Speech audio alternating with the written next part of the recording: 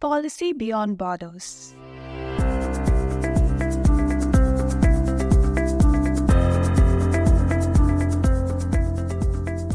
Welcome to Policy Beyond Borders, a podcast series on geopolitics and international relations by Center for Public Policy Research, CPPR, where we bring to you podcasts with insightful discussions and newer perspectives on a wide range of topics of contemporary relevance with experts to discuss, deconstruct, and advocate for things that matter.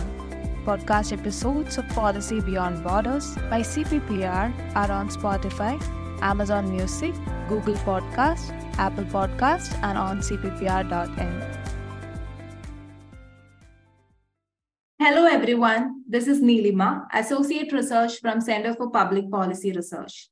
We are kicking things off with our very first episode of Policy Beyond Borders, and in this edition, we are delving into the journey of India's foreign policy over the past 76 years. Tune in and let's get started. Just last year, we commemorated 75 years of this trajectory. Looking ahead from 2022 to 2024, Prime Minister Narendra Modi has termed this era as Amrit Kal, symbolizing India's path to its centenary. The central aim of India's foreign policy have encompassed the protection of national security, the advancement of economic growth, the national interest, and the projection of India's influence on the global matters. Throughout these 76 years, since gaining independence, India has demonstrated notable dynamism in its foreign policy choices while upholding its strategic independence. Today, I am joined by Ambassador T P Sreenivasan, former ambassador and permanent representative of India to United Nations, Vienna, and governor for India of the International Atomic Energy Agency, Vienna. He was in the Indian Foreign Service for 37 years and has nearly 20 years of experience in multilateral diplomacy and has represented India at a number of international conferences organized by the United Nations, the Commonwealth, and the Non-Aligned Movement. Welcome to Policy Beyond Borders, Ambassador. Thank you. Thank you, Neelima. So starting with 1967, you have entered the realm of foreign service. But winding back to the time of emergence of India's independence, where India started its own foreign policy after the independence from colonial rule, non-alignment was a major strategy. The doctrine of non-alignment emerged as a pivotal pillar in India's foreign policy during that era. However, there were critics of this strategy as well. Nonetheless, the essence of this age-old doctrine has not been entirely eradicated. Approximately a decade ago, a consortium of India's foremost policy intellectuals released a comprehensive document titled Non-Alignment 2.0. This white paper, now appearing almost visionary in hindsight, envisaged that India's achievement as a prosperous, culturally diverse democracy would profoundly shape forthcoming prospects of humanity. Even the present government itself straightly and outrightly shows that India is non-aligned, as seen in the stance taken for Russia-Ukraine issue or the China-Taiwan conflict. So you're a person with a lot of experience and have witnessed all these different phases of India's foreign policy. So how do you conceptualize this contemporary resurgence of the non-alignment principle? Well, I would say that the non-aligned principle established by Pandit Jawaharlal Nehru in 1947 has remained alive all these years till today. When Pandit Jawaharlal Nehru announced it, there was considerable welcome for it among the newly independent countries. So it received very warm welcome. And India came in the forefront of the non-aligned movement. And this continued till 1962.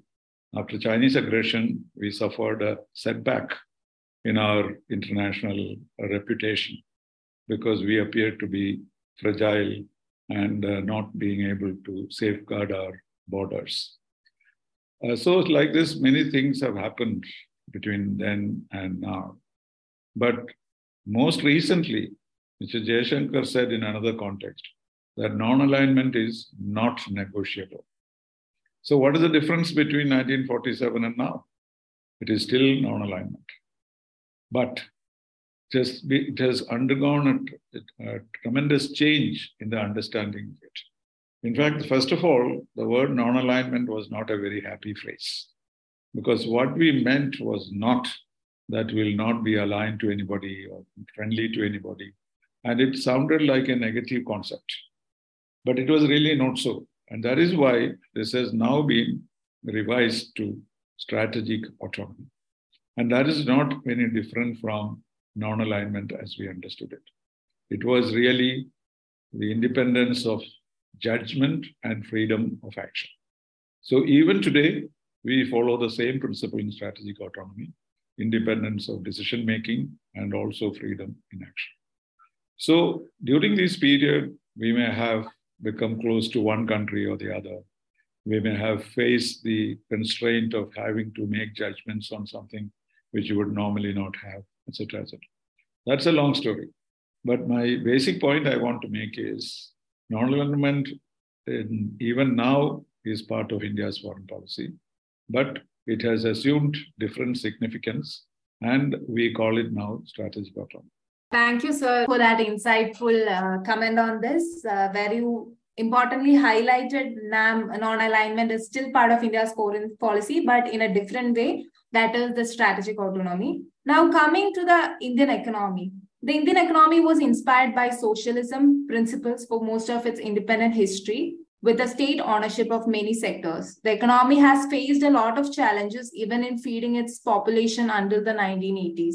Then the path towards the liberalization came, where after the 1991, India has progressed towards a free market economy with industrialization and expansion in the role of private and foreign investment. So at present, India has emerged as the fifth largest economy. A lot of forecasts and reports by IMF, Goldman Sachs, etc., has come up with a study that India will be the fastest growing economy in the future as well. So as a person in the service, you have actually seen all the evolution in the economic sector of India. So can you shed some light on the economic diplomacy of India over these decades? I would say that we were not attracted by any kind of socialist ideology. And that is why we did not join either of the two blocs. But the important thing at that time for India was to utilize its resources in an intelligent manner.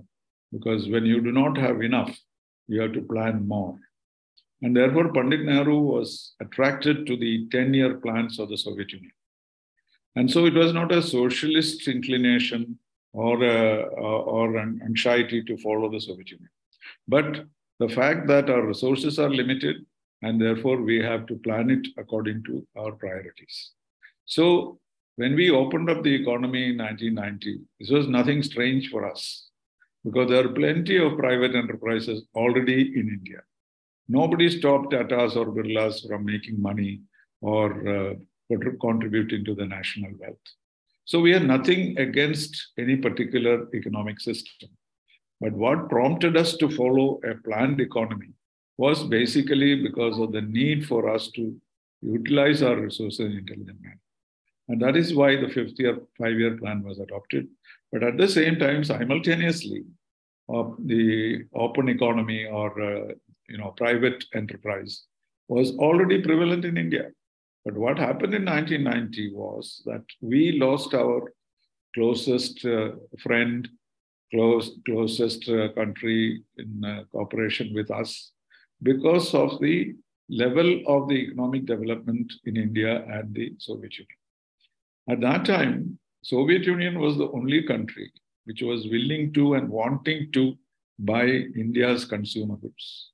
Western countries would not even look at the kind of things that we were producing at that time, except for handicrafts and handlooms and some fancy stuff, which is considered to be, India's cultural heritage, etc. They were not interested in anything that we produce, whether it is Panama cigarettes or Ludhiana sweaters or whatever. But Soviet Union was willing to buy those because their own economic development and their own consumerism had not reached a level which was beyond India's level. So we had this happy situation where we could sell our consumer goods to the Soviet Union and buy from them the most essential infrastructure and defense material. And this was a God-given privilege that we had. We did not have foreign exchange to purchase these from elsewhere. and we were not able to export anything substantial abroad. And therefore, we had this tremendous opportunity to have some kind of a barter deal with the Soviet Union. And we got all that we needed, whether it's steel plants or aircraft manufacture or shipping or even IITs. So many things which were vital for the development of the country were available to us from the Soviet Union. And when Soviet Union collapsed, we were absolutely bewildered. I remember sitting in Mr. Narasimha Rao's room and looking at him. And it looked as though he had lost something, lost the world. That was the feeling that he had at that time. But he very quickly adjusted itself to the situation, thanks to Dr. Manmohan Singh as finance minister, and created a revolution. And that revolution was absolutely being pushed into the water and made to swim. We had no rules and regulations to regulate that, because we were only over-regulating things in order to restrain expenditure, etc. So very quickly, we developed a culture for open, liberalized, and globalized economy. So we started what I call a globalized foreign policy at that time. We had an idealistic foreign policy up to 1962. We had a pragmatic policy up to 1990. And finally, we had a globalized foreign policy, which made us change several things: our relationship with Israel, our position on Palestine, our position on Indian Ocean. All these underwent subtle changes. I was in the UN during the Cold War, and I was also in the UN when we changed our policies in 1992. It was like my hardware had not changed, but my software had changed. The kind of speeches that we were making on the economic growth of India changed. What we started talking about the Indian Ocean, where foreign navies should not come, we changed it to welcoming them. We started collaborating with various open societies, and we sought investment. So what I'm saying is that this was nothing extraordinarily alien to us. And therefore, we were able to adjust ourselves to the new requirement of India and the opportunity we got now that, having established our fundamental structures, we were able to welcome investments into India. And also we had sufficient number of things to export also, not only consumer goods, but also some basic technology stuff. Also, our exports were acceptable to developed countries. So that is how this change took place in the economy. And we reached an 11% growth rate at that time, from the so-called Hindu growth of 3% before that. So it was a wise decision, and we have proceeded on that. But at the same time, the public sector occupies a pride of place in the Indian economy. And therefore, it is not that it is free for all in India. We have a regulated, open collaboration and cooperation with other countries. And also, we have liberalized the economy, and we have developing in a rapid manner, though it may have slowed down later.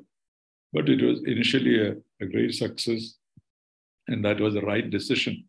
Both in foreign policy as well as in economic policy, we made a big change. Thank you so much, sir. It was great hearing from you as a person who has witnessed all these, the economic evolution of India. So what are the other existing challenges that you think that India currently faces in its foreign policy? Well, the first and most important challenge is China, no question about it. The second is our neighborhood. And the third is the remaining bloc politics in the world. So these three things are biggest challenges to India. And these appear off and on, and we have to invent solutions for it. But in all these, we stuck to the position that we will not become an ally of any country. And over the years, as a non-aligned country, we developed that art of being friendly to countries and being beneficial, getting their benefits without our being too close to them in policy. And also similarly, we have maintained that we would be independent of any kind of bloc politics. And we did not remain neutral, but we remained on the right side of history as we understood it. Of course, we were criticized for all this, but at the same time, you can see, as it was illustrated during the Russia-Ukraine war, that those who came to scoff remained to pray, as they say, because people were saying that India is neutral and is immoral, etc., etc. But finally, Mr. Biden said after the Bali summit that, right, India's position was useful for us coming to a consensus. Of course, that consensus was broken up and we are now looking for a new consensus. But the fact that India was not condemning anybody or praising anybody for anything wrong they have done, we were able to talk to both. And that was the merit of the situation. And so it was really tested. But in the case of China and Pakistan, these do not work. China's case, their intention is to dominate the world. And that goes contrary to our own idea of an Afro-Asian solidarity and connected relationship among developing countries. But China's objective is to ensure what they famously call the teaching India a lesson. So this teaching India a lesson, they have never defined what it is. But we know that it is that India cannot be the dominant power in Asia. And that is the reason why they invaded us in 1962, demolished our image, and then made us feel, a regret that we had not built up an army or made preparations for it. So that's a lesson we learned. But after that, we have learned that lesson and we follow that in terms of preparation, in terms of our strengthening of our defenses, and also finding the right friends at the right moment. And that also has come out of our traditional policy of strategic autonomy. So these challenges we are able to meet. But in the case of Pakistan and China, none of these seems to work because China's interest is to make sure that India does not become powerful or strong and to keep the line of actual control open without determining the borders. It gives them an excuse to keep bothering us and keep trying to demoralize, etc. But we have developed the tactics for that. Now, first of all, we have shown willingness to discuss any issue at any time. Secondly, we are strengthening our military capabilities. Thirdly, we are trying to, distance ourselves from China in the economic field. Because we have not found it very successful, because in India, people cannot even live without TikTok. So we had to reinstate TikTok, and China started, making money out of us once again. And similarly in pharmaceuticals. So this distancing from China economically has not worked because right across the border, we have a market which is very suitable for us. So that is where the problem with China is happening. And so the important thing is for us to, first of all, get China to vacate the posts that they have occupied, and then have a more rational relationship with China, not where they have $80 billion balance of payment against us. And that is not helpful to us. So we need to work constantly on that. As far as Pakistan is concerned, we have taken a very strong line that we will not talk to them unless they give up terrorism as a state policy. So they are willing to talk, but they are not willing to give up terrorism. And unlike the previous prime ministers who made concessions, okay, we'll talk once, twice, etc. Prime Minister Modi has stuck to his guns, and he insists that we'll talk only when you give up terrorism. So on Pakistan, there's a complete standstill. Except for a little nuisance here and there, that is not an issue for us. But the issue for us for the future, maybe 30, 40 years, is China versus India and what kind of equations we'll finally establish.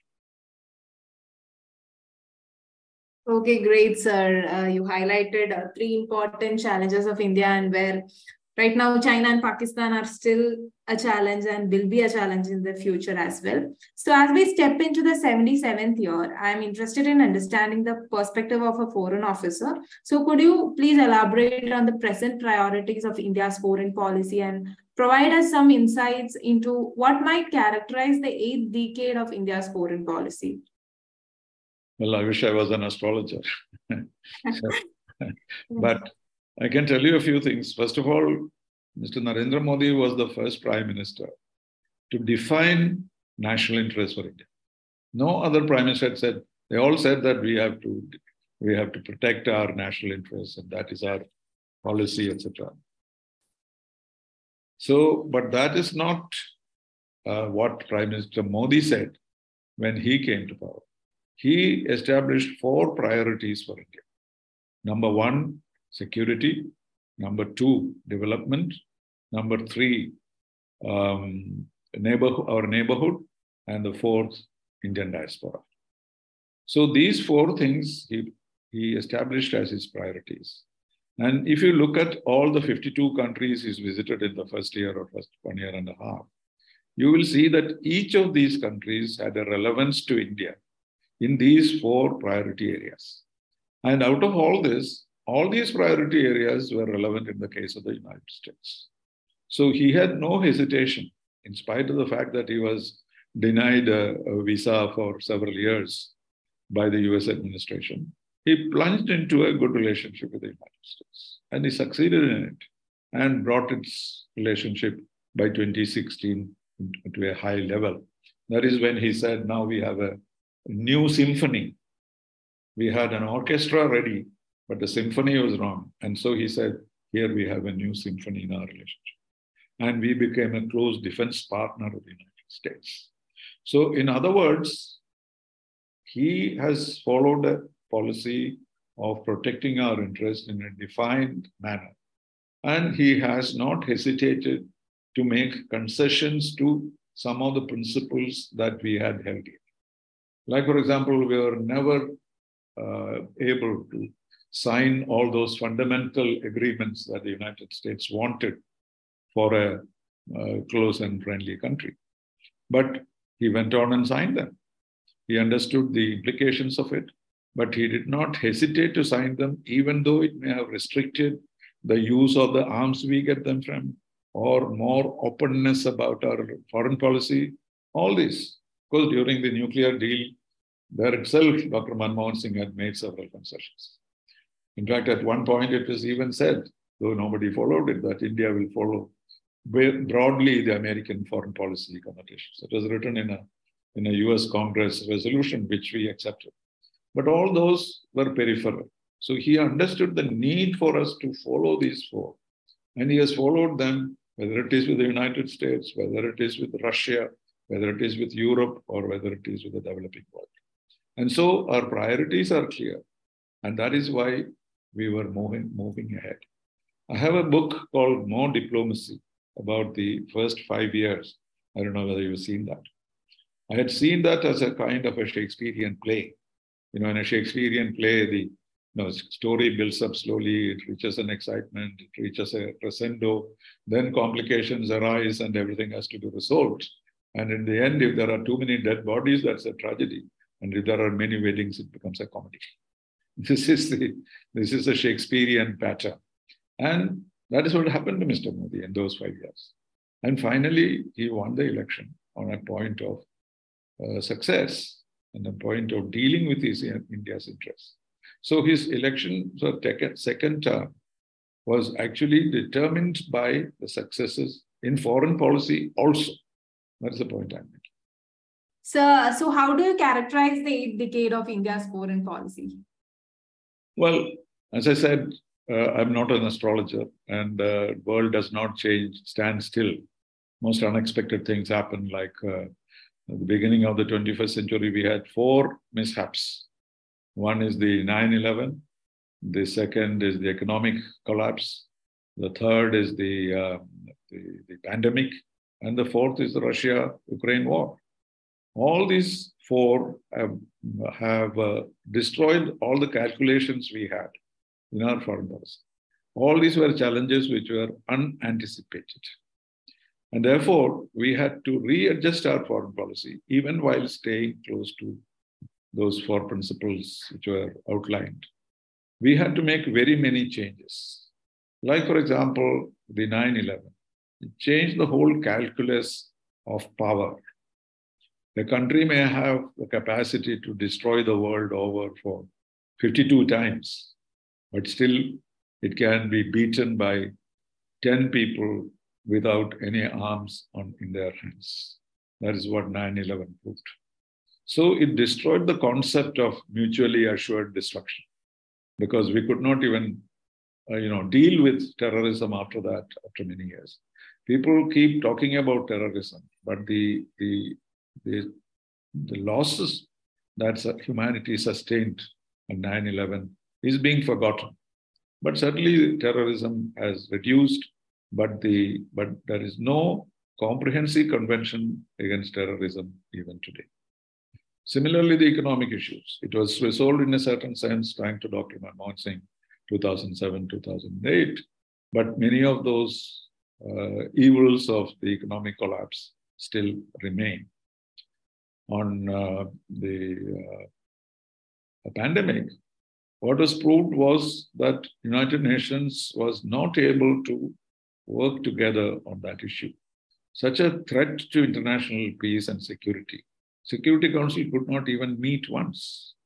So it proved that United Nations Security Council and the UN itself are not capable of dealing with the threats of the future.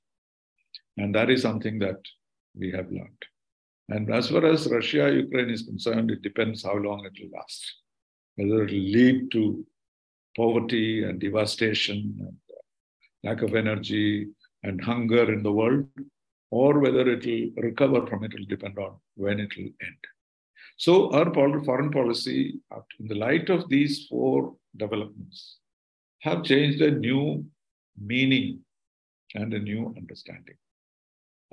We had felt, or I had said in my book, that what India would like is a multipolar world, not a bipolar or a unipolar world. We wanted a multipolar world in which United States, Russia, European Union, Japan, China, and India will be the 6 poles. These were identified, and all of these countries were looking for what the countries will be around them as a pole. So who will be around India in a new arrangement? It had to be major countries, not just Bhutan and Mauritius. But we thought that Russia, Germany, France, etc., would be the new non-aligned. And that was our expectation, and thus create a multipolar world. But the agreement between Russia and China in February completely destroyed this. Now Russia is completely with China. So where do we go? We cannot depend on Russia because their agreement with China is an absolute one and a limitless one. And therefore, they are bound to support China in any conflict with us or anywhere else. So that is something that we have to plan for. And that is something that we have to work for and see alternatives to that arrangement.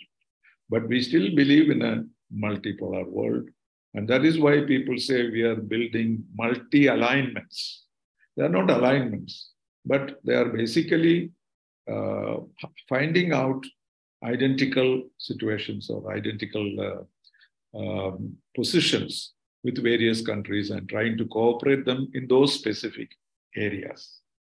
But the latest development in this was the Quad.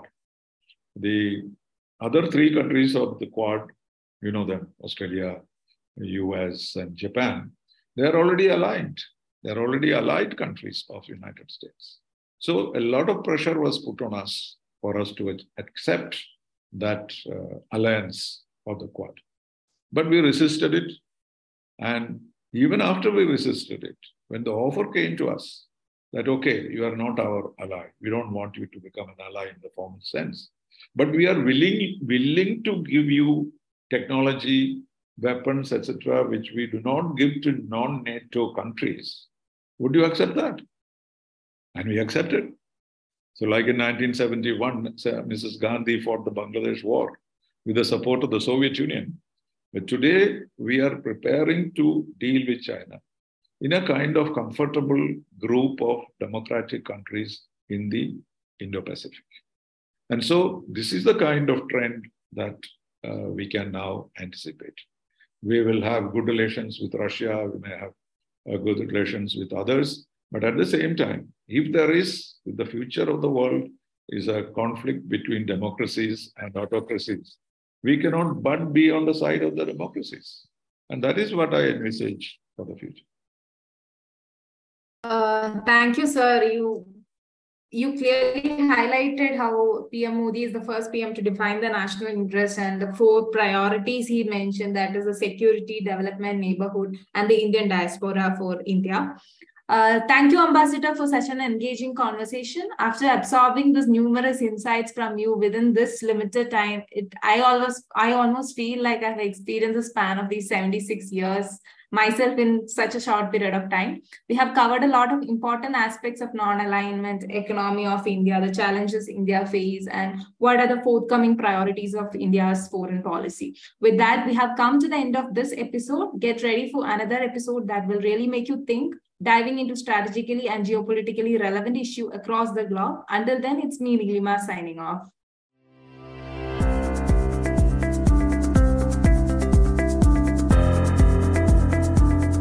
Listen to our podcast series, Policy Beyond Borders by CPPR on Spotify, Amazon Music, Google Podcast, Apple Podcast, and also on the CPPR website, www.cppr.in.